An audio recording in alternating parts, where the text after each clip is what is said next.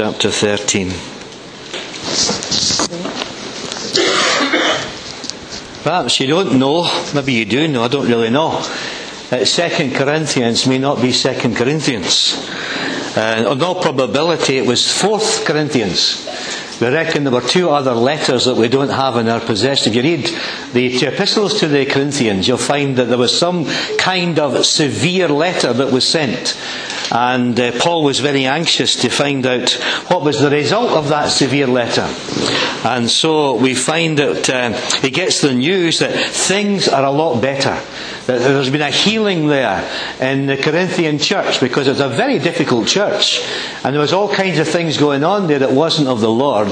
And he was so anxious to get word back about how things were going there. And 2 Corinthians, which probably is 4 Corinthians, is the response to these other letters that were sent and the concern that he had. So we come to this final chapter of 2 Corinthians in chapter 13. This will be my 3rd visit to you. Every matter must be established by the testimony of 2 or 3 witnesses. I already gave you a warning when I was with you the 2nd time, and I repeat it while absent. On my return, I will not spare those who sinned earlier or any of the others, since you are demanding proof that Christ is speaking through me. He is not weak in dealing with you, but is powerful among you. For to be sure, he was crucified in weakness, and yet he lives by God's power. Likewise, we are weak in him, yet by God's power we will live with him to serve you. Examine yourselves to see whether you are in the faith. Test yourselves. Do you not realize that Christ Jesus is in you, unless, of course, you fail the test? And I trust that you will discover that we have not failed the test. Now we pray to God that you will not do anything wrong. Not that people will see that we have stood the test, but that you will do what is right, even though we may seem to have failed. For we cannot do anything against the truth, but only for the truth. We are glad whenever we are weak, but you are strong. And our prayer is for your perfection. And that is why I write these things when I'm absent, that when I come, I may not have to be harsh in my use of authority, the authority the Lord gave me for building you up, not for tearing you down. Finally, brothers, goodbye. Aim for perfection. Listen to my appeal. Be of one mind. Live in peace. And the God of love and peace will be with you. Greet one another with a holy kiss. And all the saints send their greetings.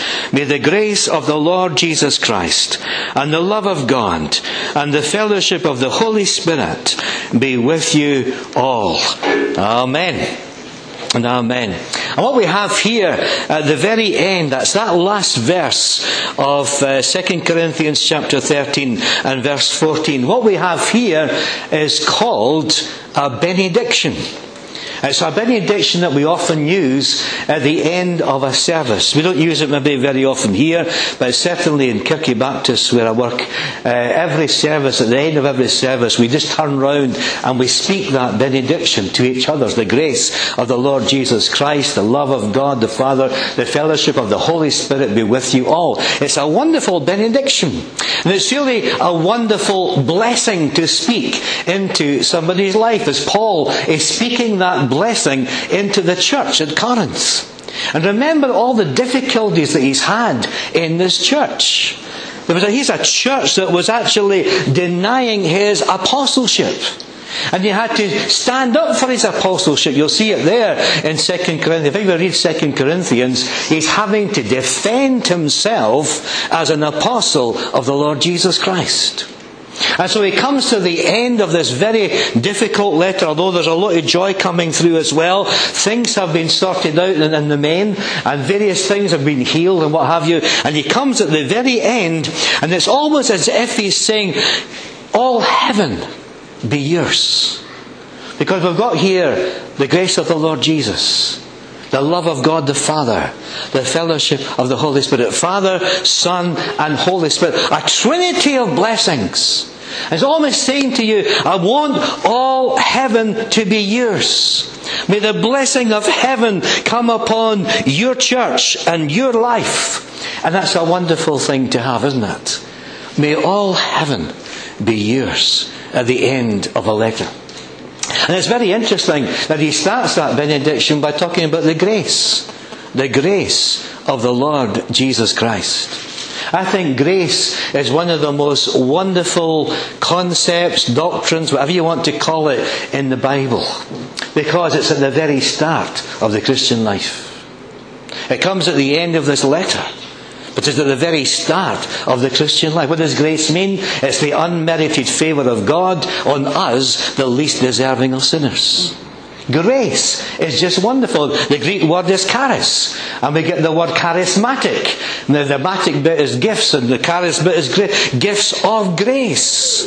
And that's so powerful and so wonderful that this Christian life begins with grace. And that wonderful song that we sang, Amazing Grace, How Sweet the Sound, talks about that grace has taken us so far along and will take us safely home. Such is the wonderful grace that we have of God. And Paul never tires of speaking about that grace.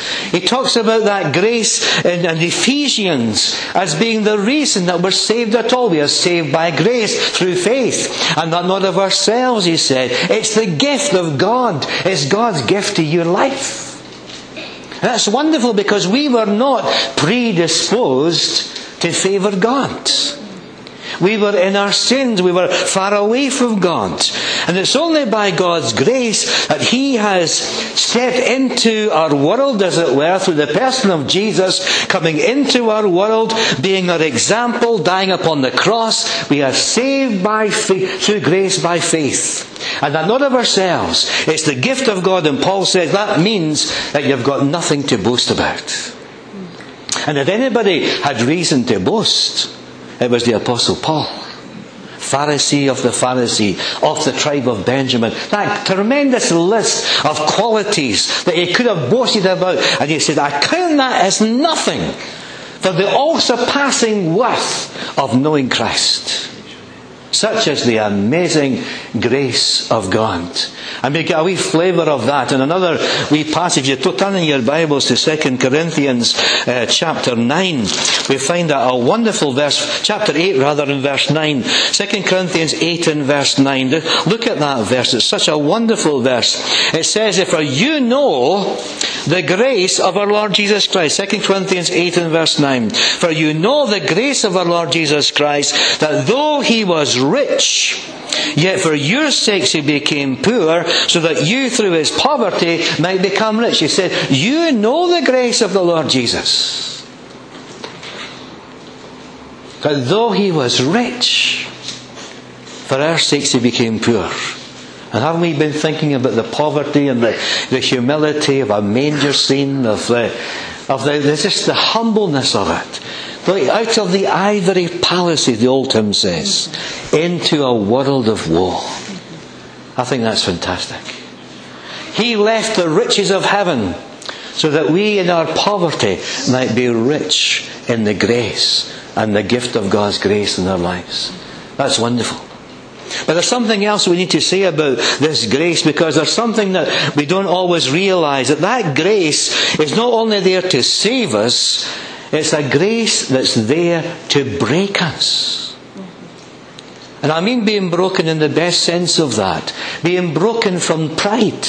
We've spoken about Paul and his credentials. That grace that came into his life just broke him. He said all that is nothing compared with the surpassing worth of knowing Christ Jesus.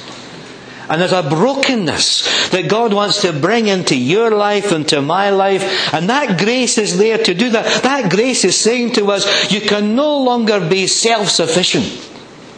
You can no longer be full of yourself or commend yourself for your spirituality or your religiosity. That is nothing. Because the grace of God, it breaks us in humility and helps us to bow before the Lord in worship and thankfulness and praise. Such is the wonderful grace of God. There's grace there to break us. And sometimes we have to look at the scriptures and just see that broken grace. There's a person called Annie Johnson Flint. She put it this way: He giveth more grace when the burdens grow greater. He sendeth more strength when the labours increase. To added affliction He addeth His mercy. To multiplied trials His multiplied peace. You see, this grace to break us comes in all circumstances of life.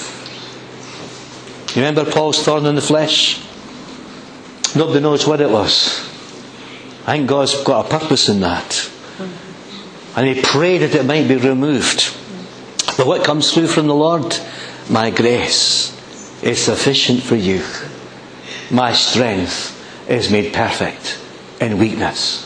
And that's a tremendous thing. There's a grace that really breaks us.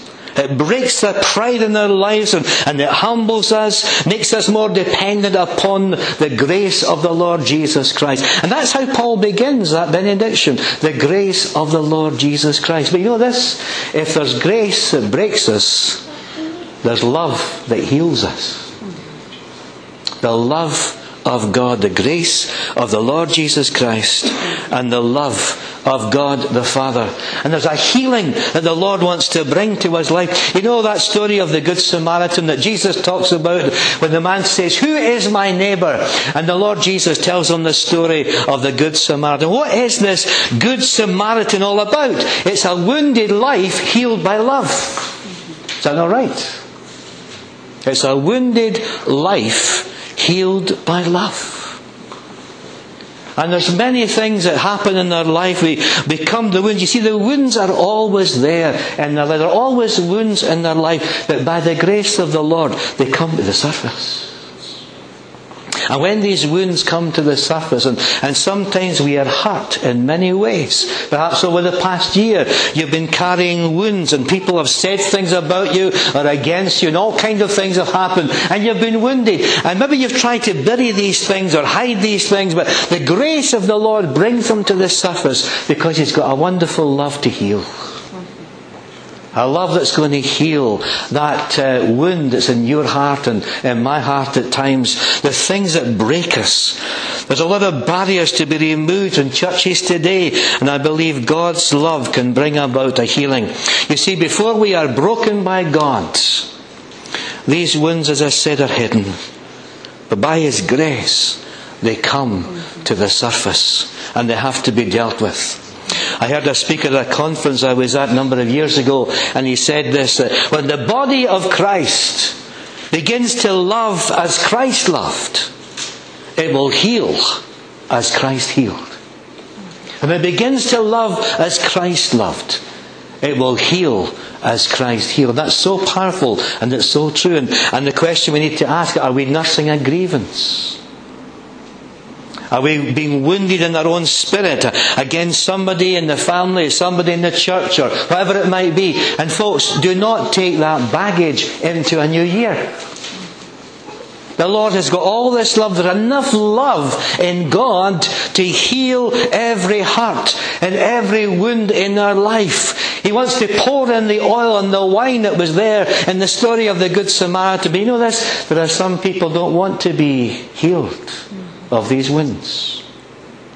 What are you going to talk about when you have to say, well, I'm sorry, I'm not going to be taking that up anymore because the Lord has poured in the oil and the wine. The Lord by His love has healed. That chapter's finished in my life. I'm sorry, I'm not going to be talking about that anymore. That's in the past. I'm going to go forward with God. And yet there are folks in family life, and we all face it from time to time, and they want to carry grievances and hurts and wounds into every consecutive year.